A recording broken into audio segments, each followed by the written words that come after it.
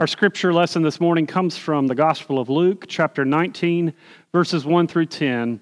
But before I read that to you, I invite you to bow your heads and join me in prayer. Let us pray.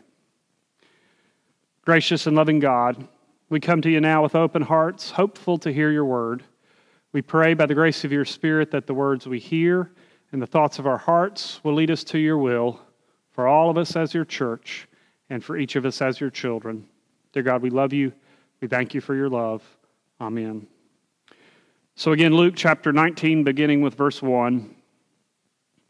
He entered Jericho and was passing through it. A man was there named Zacchaeus. He was a chief tax collector and was rich.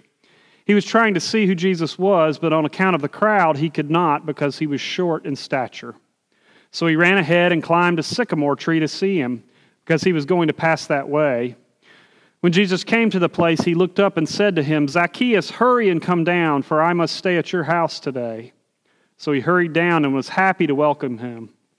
All who saw it began to grumble and said, "He has gone to be the guest of one who is a sinner." Zacchaeus stood there and said to the Lord, "Look, half of my possessions, Lord, I will give to the poor, and if I have defrauded anyone of anything, I will pay back 4 times as much." Then Jesus said to him, "Today salvation has come to this house, because he too is a son of Abraham. For the Son of Man came to seek out and to save the lost." This is the gospel of the Lord. Praise to you, O Christ. If you grew up in the state of Florida, you are probably familiar with the name Ponce de Leon. Juan Ponce de Leon was a Spanish explorer, a conquistador who was sent out by the king of Spain to go and conquer the world, to go and find gold and riches, and not only conquer them for Spain, but really to conquer them for himself, and that's what he did. He went to the ends of the earth in search of gold, in search of power, in search of wealth for himself. And he eventually came right here to the land that we call Florida. He was one of the first European explorers to step foot on the ground, the state that we call Florida. We also know that after he died, a legend grew about Ponce de Leon. This legend that he was searching for something else besides gold and wealth. He was searching for this fountain of youth, this magic pool where you could bathe in it and you could drink the water and it would have healing powers that would help you live forever and ever. Now, whether that was legend or whether that was true or not, we know that Ponce de Leon never found that fountain of youth. He spent his entire life searching for gold, searching for something that he could never find. One other little factoid about Ponce de Leon is that he was known to be a very short man, maybe less than 5 feet tall. A short man who was always searching for gold, always searching for power, always searching for more, searching for meaning maybe that he could not find. And that reminds me of the main character of our passage this morning, a wee little man named Zacchaeus. Now, if you grew up in the church, you've heard about Zacchaeus before. Zacchaeus was a wee little man. You probably sang that song. Maybe if you're like me, you played with those felt boards when you were a child in Sunday school and you had the tree and you pretended that Zacchaeus was climbing up that tree. But the story of Zacchaeus is one that we know fairly well. Zacchaeus was a man who was the chief tax collector in the city of Jericho. And we know that he was a very wealthy man, and we know that he was a fairly short man. That's what we know about him because he was a tax collector. He gained all this wealth and all of this power, but that also means he was probably very much disliked by the Jewish people around him.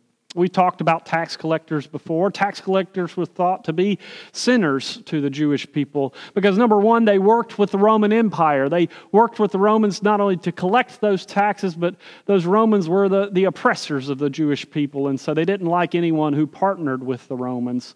And also, those tax collectors were known to kind of raise those taxes from time to time to take a little money and line their own pockets, which is why people like Zacchaeus were fairly wealthy. And so, even though he had all the wealth and the power in the city of Jericho, he probably was not liked very much. He was probably seen as unclean. Maybe even the chief tax collector could be called the chief sinner in town. And I imagine Zacchaeus was still, even though he had this money and had this power, he was still searching for something. He knew that there was something missing in his life. There was something that needed to be different about the life that he was living. That's what led him out on that day, to go out into the street and try to see this man named Jesus. He knew that just something needed to be different. And maybe Jesus had the answer for that. Maybe you all have felt that way at some point in your life. I know there have been different times in my life where I felt that way, where I just knew something was not quite right. Something in the world, the way the world worked, needed to be different, or maybe something in my own life needed to be different. I was talking to a couple of parents from our preschool this past week, and we were talking about all of the things that they would normally be doing during the month of May, or the month of mayhem, as they called it. There was a big, long list of things. They would be helping their children study for exams, helping their children get ready for standardized tests. They would be getting things ready, gifts ready for their teachers, for teacher appreciation. They would be trying to put together last-minute trips for Memorial Day weekend, putting together their schedule for the entire summer to make sure they had childcare all throughout the summer. They would be racing from baseball practice to swim team practice and lots of other practices. Their spouses were probably working 12 hours a day, not at home, so they barely got to see each other, racing around in all kinds of different directions. And as they told me this litany, this list of all the things they had to do, one of them stopped and said, it's really just too much. I mean, I want things to go back to normal, don't get me wrong, but when they do go back to normal, I hope things are different. We all have that moment maybe in our lives where we realize something's not quite right, something is missing, the something that we're searching for we just can't find. And I think that's what was going on with Zacchaeus. He knew something needed to be different in his life, that meaning and that purpose that he was searching for all his life through money and wealth, power, he just couldn't find. And so he heard that Jesus of Nazareth was coming to Jericho, and he knew that this was a person who supposedly sat down and ate with tax collectors and sinners. It'd be wonderful to see what this guy was like, and so he ran out into the street to see him. And while he was there, of course, he got there a little bit late, and so all of the people were standing in front of him. He couldn't see over the crowd, and so he looked down the street where the way that Jesus was going, and he saw children climbing up in the trees. And even though he was the chief tax collector, he knew I could climb up in that tree and I could see Jesus. And so he ran down the street with those children and climbed up the tree and looked down, and he saw Jesus, the one he had been searching for. But in that moment, surprise, surprise, what Zacchaeus discovered was that Jesus had actually been searching for him. Jesus called out to the tree, "Zacchaeus, come down, for I'm going to your house today." Now, the scripture tells us that Zacchaeus was quite happy and ready to see Jesus, but I have to believe in that first moment when he heard his name called, Zacchaeus had to be just a little bit scared. He probably thought, uh-oh, something in my life is about to change. That reminds me of a story that John Buchanan shared years ago when he was a pastor in Chicago. He was baptizing a child, a 4-year-old girl, and it was a wonderful day. Family had come from everywhere. They had all gathered around to celebrate this baptism, and he put the water on the child's head, and he said those words that we always share, "I baptize you in the name of the Father and the Son and the Holy Spirit, and now you belong to Jesus Christ."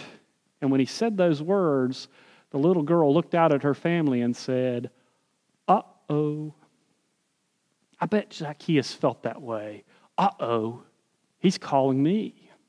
Maybe we feel that way sometimes because we know that Jesus Christ has called each and every one of us. But if we're going to choose to follow Jesus Christ, then that means something has to be different. We have to live our lives in a different way. We can't continue to live our lives the way we want to. We have to follow Jesus and live our lives the way Jesus Christ calls us to live. But for some reason, even though it was scary, even though it was a leap of faith, that's what Zacchaeus decided to do. Zacchaeus decided to follow Jesus, to give up a lot of his money, to pay back those people he had cheated, because for some reason, what he had been looking for was found right there with Jesus Christ. And I think what it was that Jesus Christ had been searching for him.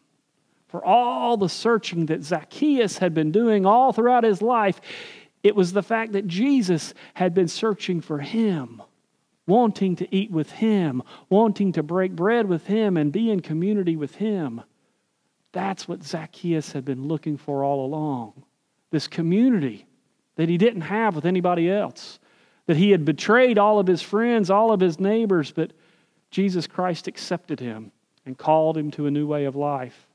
And I imagine if he knew the hymn, "Come Thou Fount of Every Blessing," that we're going to share later this morning, he probably would have sang those words, "Jesus sought me when a stranger, wandering from the fold of God." Jesus searched for him, wanted to be with him, wanted to welcome him into the family of faith as a child of God. And that's what Zacchaeus needed. Of course, that means our lives have to be different. We have to start putting our neighbors ahead of our own wants and our own desires. We have to put God's will above our own will. But when we do that, we might discover that that meaning and that purpose that we've been searching for all of our lives has been right there all along. Years ago, I heard a story from the minister at Central Presbyterian Church in downtown Atlanta. He told me this beautiful little story about a homeless man who he worked with there in Atlanta. It was a man named Willis who had been coming to the church time and time again. It's a downtown church, and so there were lots of homeless folks who lived around, but this particular man named Willis was a very sweet man. He had some mental disabilities, and so he almost had the disposition like a child, and he endeared himself to the church, and people loved him. And one day Willis came up and decided he wanted to be baptized, and he asked the minister if he could be baptized. And the minister thought for a minute and said, this would be a powerful example for our congregation. And so they went to the session, and they went through all the proper Presbyterian channels, and they decided to baptize him in worship the next week. And it was a glorious day. Willis came forward. He had members of the church who sponsored him, and the minister put the water on Willis's head and said those words, "I baptize you in the name of the Father and the Son and the Holy Spirit." And Willis looked out at the congregation and said, "Oh, that feels so good." And everybody applauded. They all felt so good. And later that week, that Presbyterian minister was sitting with a group of his colleagues, other ministers from the downtown churches, and he decided to share the story about this homeless man that they had welcomed into their church and had baptized him, and what a beautiful, wonderful day it was. And as he was sharing that story, one of the other ministers from the other churches raised his hand and said, "I'm sorry to interrupt you, but is his name Willis?" In that moment, Presbyterian minister realized that maybe Willis had gone to some of the other churches too. That minister said, "Yeah, in fact, we baptized Willis last year in our church, and we've been wondering where he is." And a few of the ministers chuckled and said, "Yeah, Willis has been to our church too. I think we've baptized him before." And they all laughed while the Presbyterian minister felt kind of embarrassed. We don't baptize people more than once, and so he felt like he had been bamboozled a little bit by Willis. But there in that meeting of Presbyterian and Methodist and Catholic ministers, one of the Catholic priests put his arm around the Presbyterian minister and said, "There's no reason to be embarrassed. We have something that we can learn from Willis. For all that we do in our life, for all the ways that we try to pursue our own meaning and our own purpose, Willis found meaning right here with us, finding a place where he belonged, finding a community of faith where he meant something because he was a child of God. Where we're all searching for meaning in all the places around us in the world, Willis found meaning right here in the waters of baptism. Where we're searching for maybe the fountain of youth, Willis teaches us that all the meaning we need is found in the water of life. This day and every day, we are called to change our lives, to make our lives different by following Jesus Christ. Jesus has been searching for us and calling us by name. And now it's our turn to answer. So come, thou fount of every blessing. Tune our hearts to sing thy grace. To the glory of God. Amen.